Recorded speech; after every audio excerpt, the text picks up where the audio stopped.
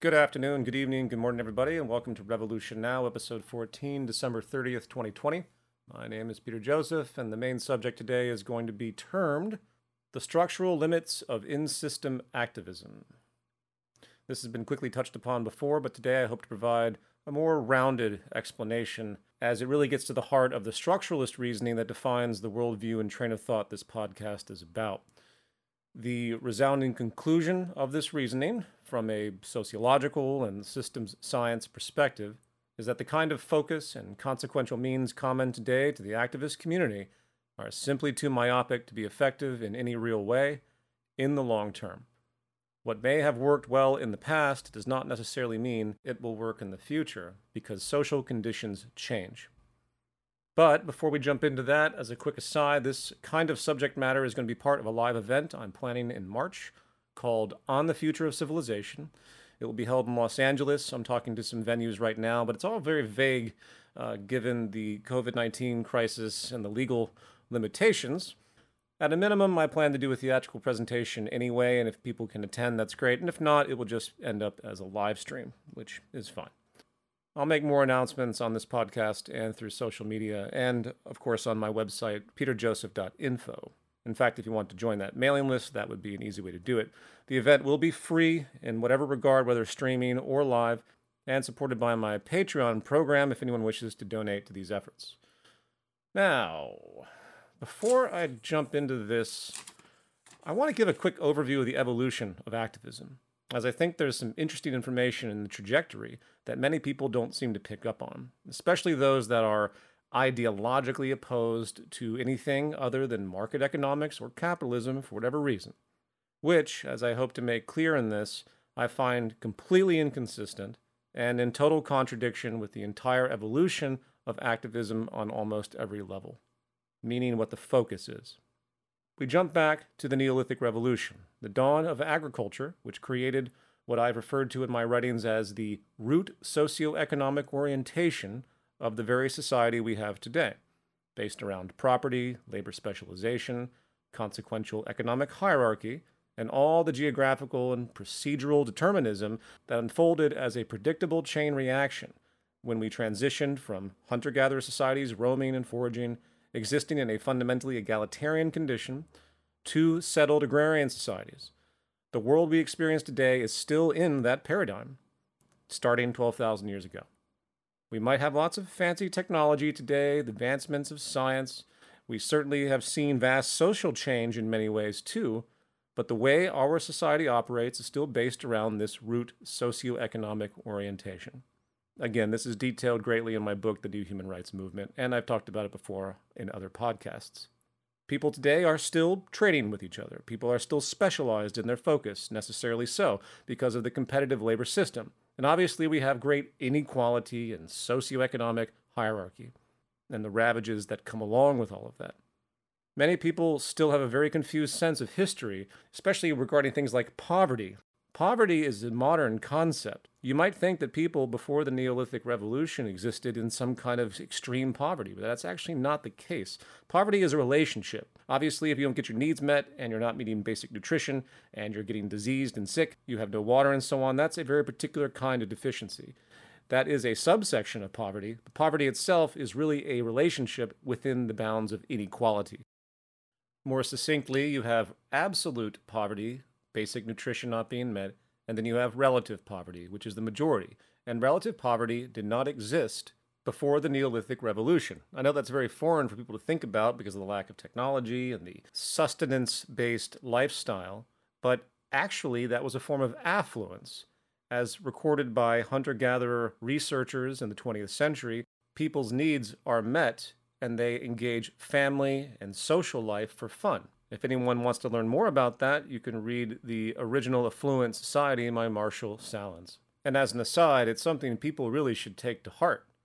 The way we live is not sustainable on multiple levels, and getting back to the root of simplicity and appreciating social life and things that have true meaning, not a materialistic propertied society, is going to be the dominant value system of the future if we expect to have one. Now, please understand, I'm not trying to glamorize the period before the Neolithic Revolution. Change is going to always happen, one way or another. It's just to show the fact that things were actually quite different, and it wasn't until the dawn of agriculture and the evolution of market economics from that, moving through all of these complex phases that are all overlapped and interrelated, that we got to where we are today. Feudalism, for example. Feudalism to many might be antithetical to capitalism based on people's non-structural, myopic definitions. But when you look at the characteristics, they're actually quite consistent from an economic perspective. You have an ownership class of monarchs down to a kind of merchant middle class to a working peasantry. Capitalism today doesn't have some strict caste system per se, as was the case in feudalism, and you use profit, it generates a little bit more freedom by comparison. Labor exploitation isn't as overt, now it's more systemic. People can choose their slave owners as opposed to being bonded by them, and so on and so on. I'm not going to belabor that comparison. But the root socioeconomic orientation still prevails. If I remember correctly, Marx did a very cogent analysis of the two systems, finding, great overlap, which to me just shows the evolution. As with anything, everything comes from something, right? Just like mainstream religion, as I've talked about in the past. On the surface, it could appear novel, and yet under the surface, you see that all religions have a linear history, and going back to paganism and beyond, and they all share similar events and overlaps and concepts and names and on and on and on. The same for capitalism, which unfortunately many people today myopically think somehow just evolved after mercantilism codified by the writings of Adam Smith. In truth, once again, the starting point is the Neolithic Revolution. You can't understand the features of capitalism without going back to that point. Obviously, to split hairs here, the agricultural revolution did not come out of nowhere either, but it marked a definitive shift in the way society organized itself economically. Now, moving on, and likewise, in this development, we see very consistent characteristics socially, such as the advent of slave labor, hence human exploitation. By whatever excuse, whether you're dealing with conquered peoples used as slaves in ancient Egypt, the African slave trade centuries ago, or today's modern human trafficking and debt-bonded slaves. As an aside, please remember, it's shocking to realize that even though our population has clearly grown, there are still more slaves in the world today, by definition, than any time in human history. We see this pattern very clearly of human exploitation. And in parallel to that, you then have the characteristic of group dominance. Dominance which comes in many flavors. For example, patriarchy, which can be observed, of course, going back thousands of years. Group dominance is extremely consistent due to the hierarchical nature of the root socioeconomic orientation, once again. It embraces all of the sexist, xenophobic, racist, group versus group phenomenon, where one set of people, whether based on skin color or gender or nationality or religion, feel afraid of or superior to another group. They might want to have no association with them. They might think they shouldn't even exist. Or perhaps they want to maintain a power over them and keep them subordinated as inferiors, and so on. And in this interplay between human exploitation and group dominance, we see class war as a connection point, so to speak. While someone may not be racist or sexist or xenophobic, they may feel some level of superiority because of their wealth and social status as a consequence. I know that term class war is a bit arcane, but I still think it embraces the idea quite well. If you have a society based on competitive economic warfare, as has been the case since the Neolithic Revolution, you are naturally going to have power division that eventually molds into bigotries, as I'm also going to talk about a little later in the podcast when it comes to systemic racism in the context of this in-system, out-system activist framework. Overall, generally speaking, classism should be seen, this economic foundation of division and antagonism, as the mother, the parent of racism, xenophobia, and sexism to a large degree. That stated, if you really think about it historically, what has been the most conflict-riddled environment, so to speak, that we have seen on this planet? It's been around labor, the ownership class versus the working class. The battle over labor is likely the most notable sociological arena of conflict there has ever been. Now, I'm not going to bother extending this into global warfare, but that also is a class war problem. Generally speaking, when you dig deep, all wars are basically class wars, and there is a micro and macro relationship. But we're not going to concern ourselves with the class hierarchy on the global level. Let's think about it in domestic micro terms. If you are aware of the history of unions, and what life was like before unions, with non-existent child labor laws, people working 20-hour-a-day shifts, such as with the longshoremen. Pre-industrial and early industrial capitalism was an extremely brutal environment. Some of the most tense stories in history have been around this class war conflict between owners and workers. Propagandized, of course, as well. In the United States, the Red Scare, this fear of communism in the mid-20th century, was used against union workers, people trying to organize in order to shut them down in favor of the ownership class, in favor of the elitist power class. People simply wanting to get more decent wages and conditions and have time for their families and so on. And needless to say, we still contend with this to this day. It always blows my mind, even to this day, when I look at rich societies and you still have an underclass of people that are horribly underpaid, treated like garbage, they can't support themselves, all because of this incentive structure. You can't have a system where human labor becomes a commodity to be exploited on the part of another for profit and expect those exploiters, those profit-seeking organizations, corporations, to appreciate or want any kind of balance. It's antithetical to the incentive, obviously. But, returning to my point here, things have improved, and this has been the general trend. Class war as the intersecting link between human exploitation and group dominance has had an evolution, and that evolution has been this constant attempt to erode, to create more equal circumstances. More equal circumstances for women, eventually given the right to vote, which didn't actually happen that long ago. Destigmatization, where women can now work and do the same acts as men can do, which was not always the case. We know pay scales, obviously, for women are still bigoted, but the improvement is there. And obviously, across the world, in theocratic societies such as Saudi Arabia, they are very much in a primitive place when it comes to progressive rights for women. But the same goes for race relations. A world once saturated in group versus group antagonism has alleviated to a strong degree with changes to legal statutes that no longer support any kind of caste structure, and so on. So we see the trajectory of these kinds of changes. And today, of course, you have a robust gesture in the activist community that wants to see what is best described as an egalitarian ethos. No one is subservient to anyone else, people have equal political rights, and to a certain degree, people have equal economic rights. We all know the phrase, equal opportunity employer. I've even heard the phrase equal opportunity economics as some strange perversion that ignores the fundamental structure of capitalism, which I'll talk about in a second. We also see a general democratization of access because of the fruits of technology. This is more of a side effect, but it still has a sociological bearing, which is positive. And while it serves as more or less lip service, organizations that are influential, like the United Nations, put forward a Bill of Rights for all of humankind, an attempt in gesture to reject any level of exclusion and bigotry, and even giving credence to certain things like fundamentals of existence, like having access to clean water, stuff like that. And to frame this point finally, we see a general evolution of democracy, of people having the right to not be controlled by somebody else, ideally. And yet, in stark contradiction to all of these values and principles, everyone stops short when we talk about economic equality, about economic democracy, about not tolerating totalitarian business systems, which is precisely what they are, top-down control, subservience from the bottom up. People stop short when trying to figure out how to counter the vast harmful inequities and structural violence. Why? Because they can't conceive of anything that isn't capitalism or the market economy, and it's taboo to enter into that territory, as we all know. From an activist perspective, we have hit a brick wall.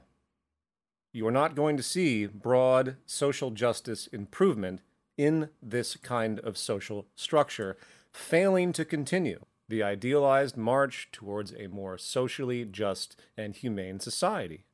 The structure will not allow it, because the basis of market economics is abstracted scarcity and systemic human exploitation, which leads to elitism and hence group dominance on many levels.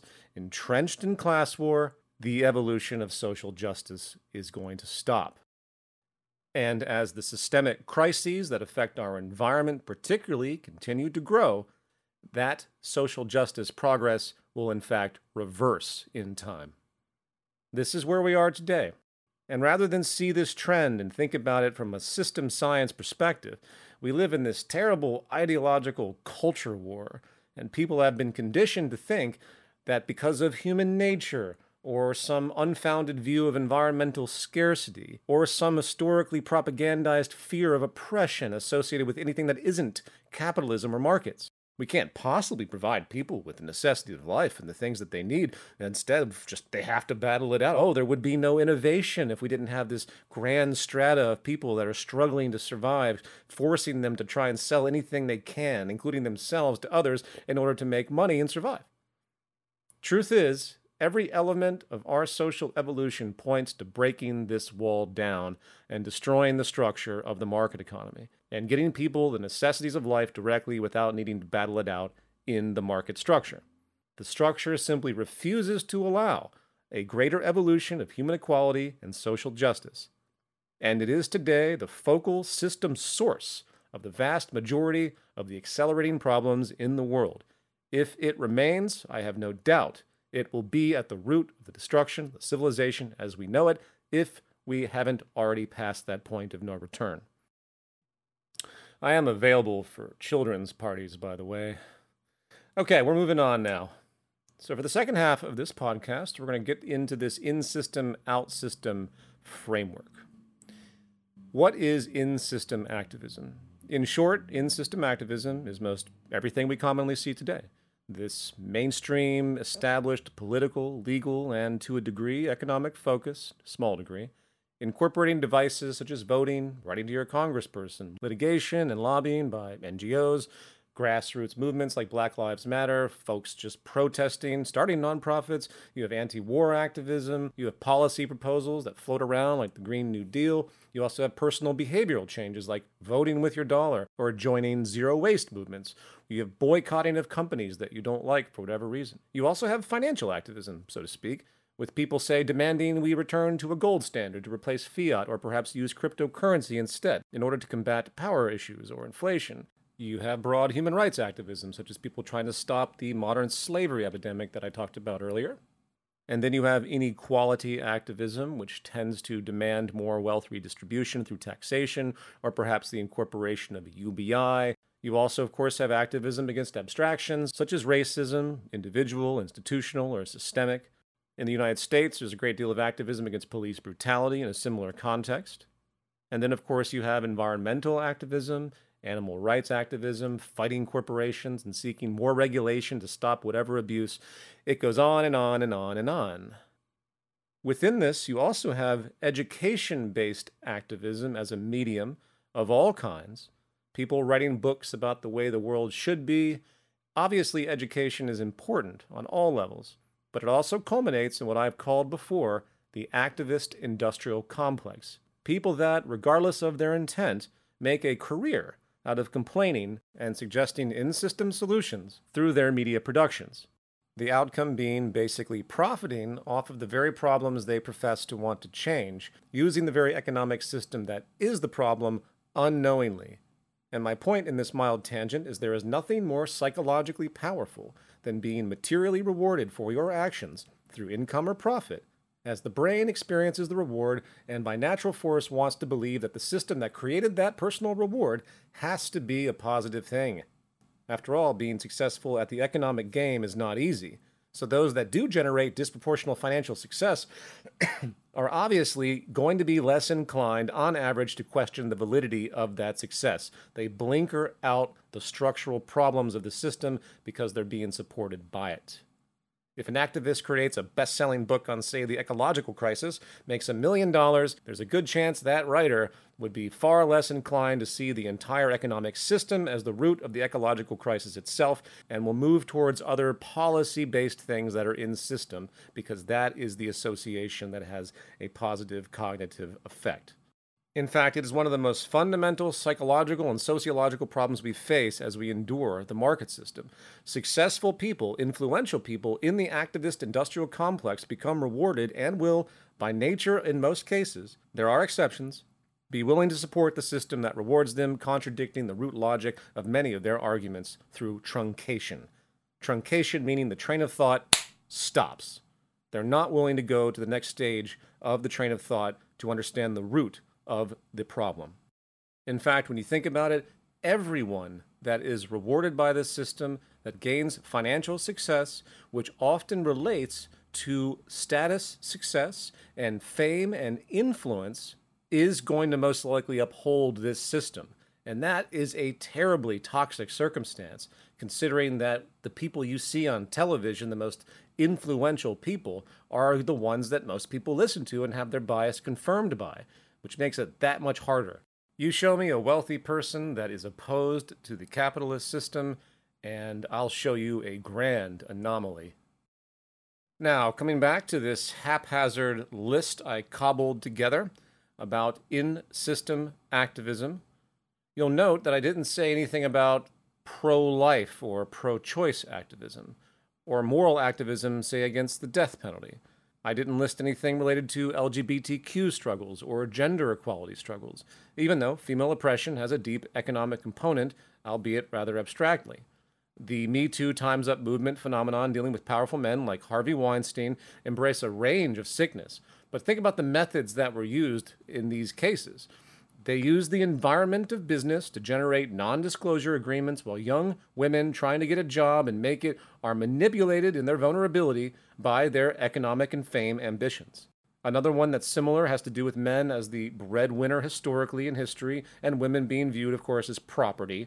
Men could be horribly abusive to women because long ago women had no other means to survive, and they had no rights, of course, but economic dependency was huge. But all that kind of stuff exists in a middle ground when it comes to the structuralist-oriented activism I speak about. However, I do have little doubt that you would see great improvement in LGBTQ and gender equality if we saw more economic equalization, because there have been numerous studies done that relate hate crimes and such violence to uncertain economic conditions, insecurity. It's a more distant part of the general instability created by socioeconomic inequality. But coming back to my framework here, this kind of stuff is diffused, deeply entrenched in culture simultaneously, which means it isn't the kind of thing I put forward when I talk about a structuralist in-system versus out-system argument. And let's use the example of racism to compare these two perspectives. Most people, when they think of racism, tend not to associate it with economics.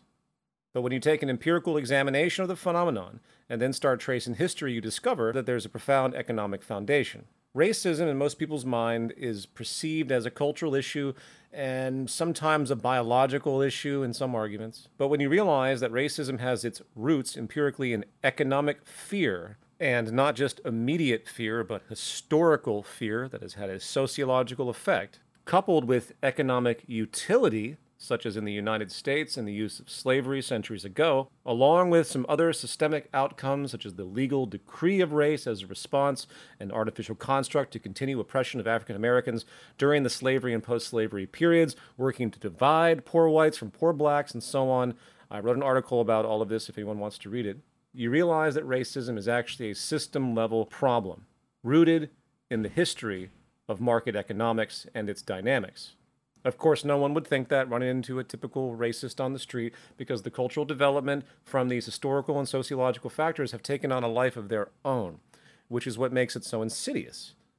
So returning to our vocabulary, in this framework of in-system versus out-system activism, given this example of racism, we can then consider the limitations of in-system activism in this regard. The in-system perspective, of course, involves people protesting, getting into conflicts, and berating racist people like white supremacists, as we saw recently with the confrontation between the Proud Boys and Black Lives Matter a number of months ago.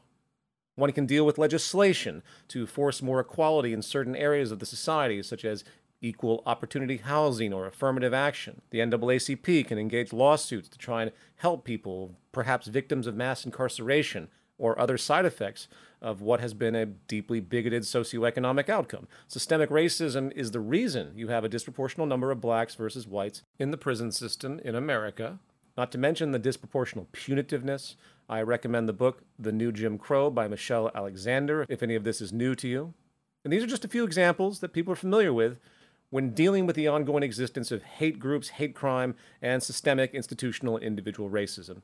In-system activism here. Now, what is the perspective of out-system activism? Again, out-system activism is defined by recognizing that the social structure is the fundamental problem our social system, and our social system, of course, is defined by the economic system.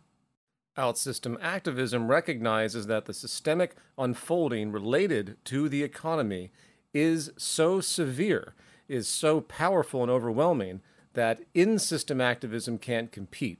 You can't use the traditional forms if you expect to see relevant change, and hence you need to take an out-system approach, which means you need to change the social structure or facets of it in order to allow for some alleviation of a given problem. So in the context of racism, once again, from a systems science view, as per much sociological research, the only thing that's going to really stop racism or slow it significantly in the world is the generation of economic equality. Something market capitalism has an extremely difficult time with, if you haven't noticed. You remove the economic tension of society, and you will see the group versus group bigotry subside, if not disappear in many cases. It would take likely a few generations for the remaining bigotry to subside, but it would be the most effective long-term approach.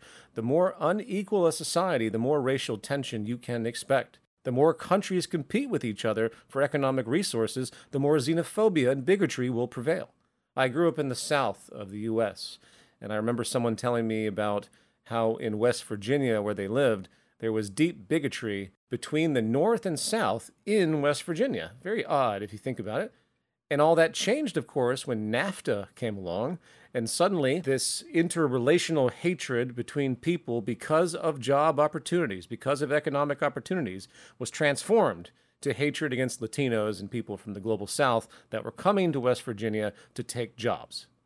You see the same sort of historical interplay in Italy between the North and the South, if you studied that history, all economically rooted. It's certainly hard for people to see this because we only tend to see the superficial effects of racism. People don't realize that you have generations of snowballing that starts in the economic sphere and then merges into whole new levels of neurotic hatred over time, where people don't even understand why they don't like one group of people. So I hope this is making sense. Rest assured, as with many negative consequences on the horizon, if we increase economic insecurity in society, as we're doing now, you are going to see an increase in racism and bigotry of all kinds over time. Now, before I close this episode out, let me say generally that activism has three basic layers: the interest, the focus, and the tools. You first have the interest to see something change. Then you have a focus, meaning a narrowing down of what will assist that interest. And then you have the tools of that focus, the actual actions. Let's consider now an in-system approach to environmentalism. The interest may be to reduce pollution. The focus may be working to stop the oil industry, while the tools may include a PR campaign, protests, political and legal actions, or perhaps fundraising for investment in renewables. Now, from an out-system view, the interest, of course, remains the same. However, the focus would not be on a corporation or a sector. It would be on the mechanisms that allow that corporation or sector to exist and operate. And the tools would be activist actions that work to erode those mechanisms, building entirely new mechanisms. If we truly wish to achieve habitat sustainability, we have to focus on the fact that our economy is based on cyclical consumption to power jobs through demand in order to get purchasing power into people's wallets so they can spend back into the system infinitely, and the more the better, as we all know, in the growth ethic. So how do you move against that? What do you replace it with? And by the way, given this example of the oil industry, remember, power consolidation and the interest not to change, not to lose market share, is also an output of this kind of mechanism. One of the more dangerous features of capitalism because it's deeply inhibiting. Nobody wants to make themselves obsolete. So out-system activism, in effect, is anything that directly contradicts the most fundamental structural nature of the economic system, the fundamental mechanisms. It contradicts aspects of the system that if those aspects were changed or removed, that system ceases to exist by its own definition in totality. And the key word here, as I've said before, is demarketization, coupled with tangible development that substitutes the market mechanisms with something that does not have the structural flaw, needless to say. So I'm going to leave it at that for now, leave you hanging. But I will talk to everyone soon, and I hope people can ponder this. I'm not an island here, and that's why the Reddit is there, and I have enjoyed reading the comments as well. And I'll talk to everyone soon. Be safe out there.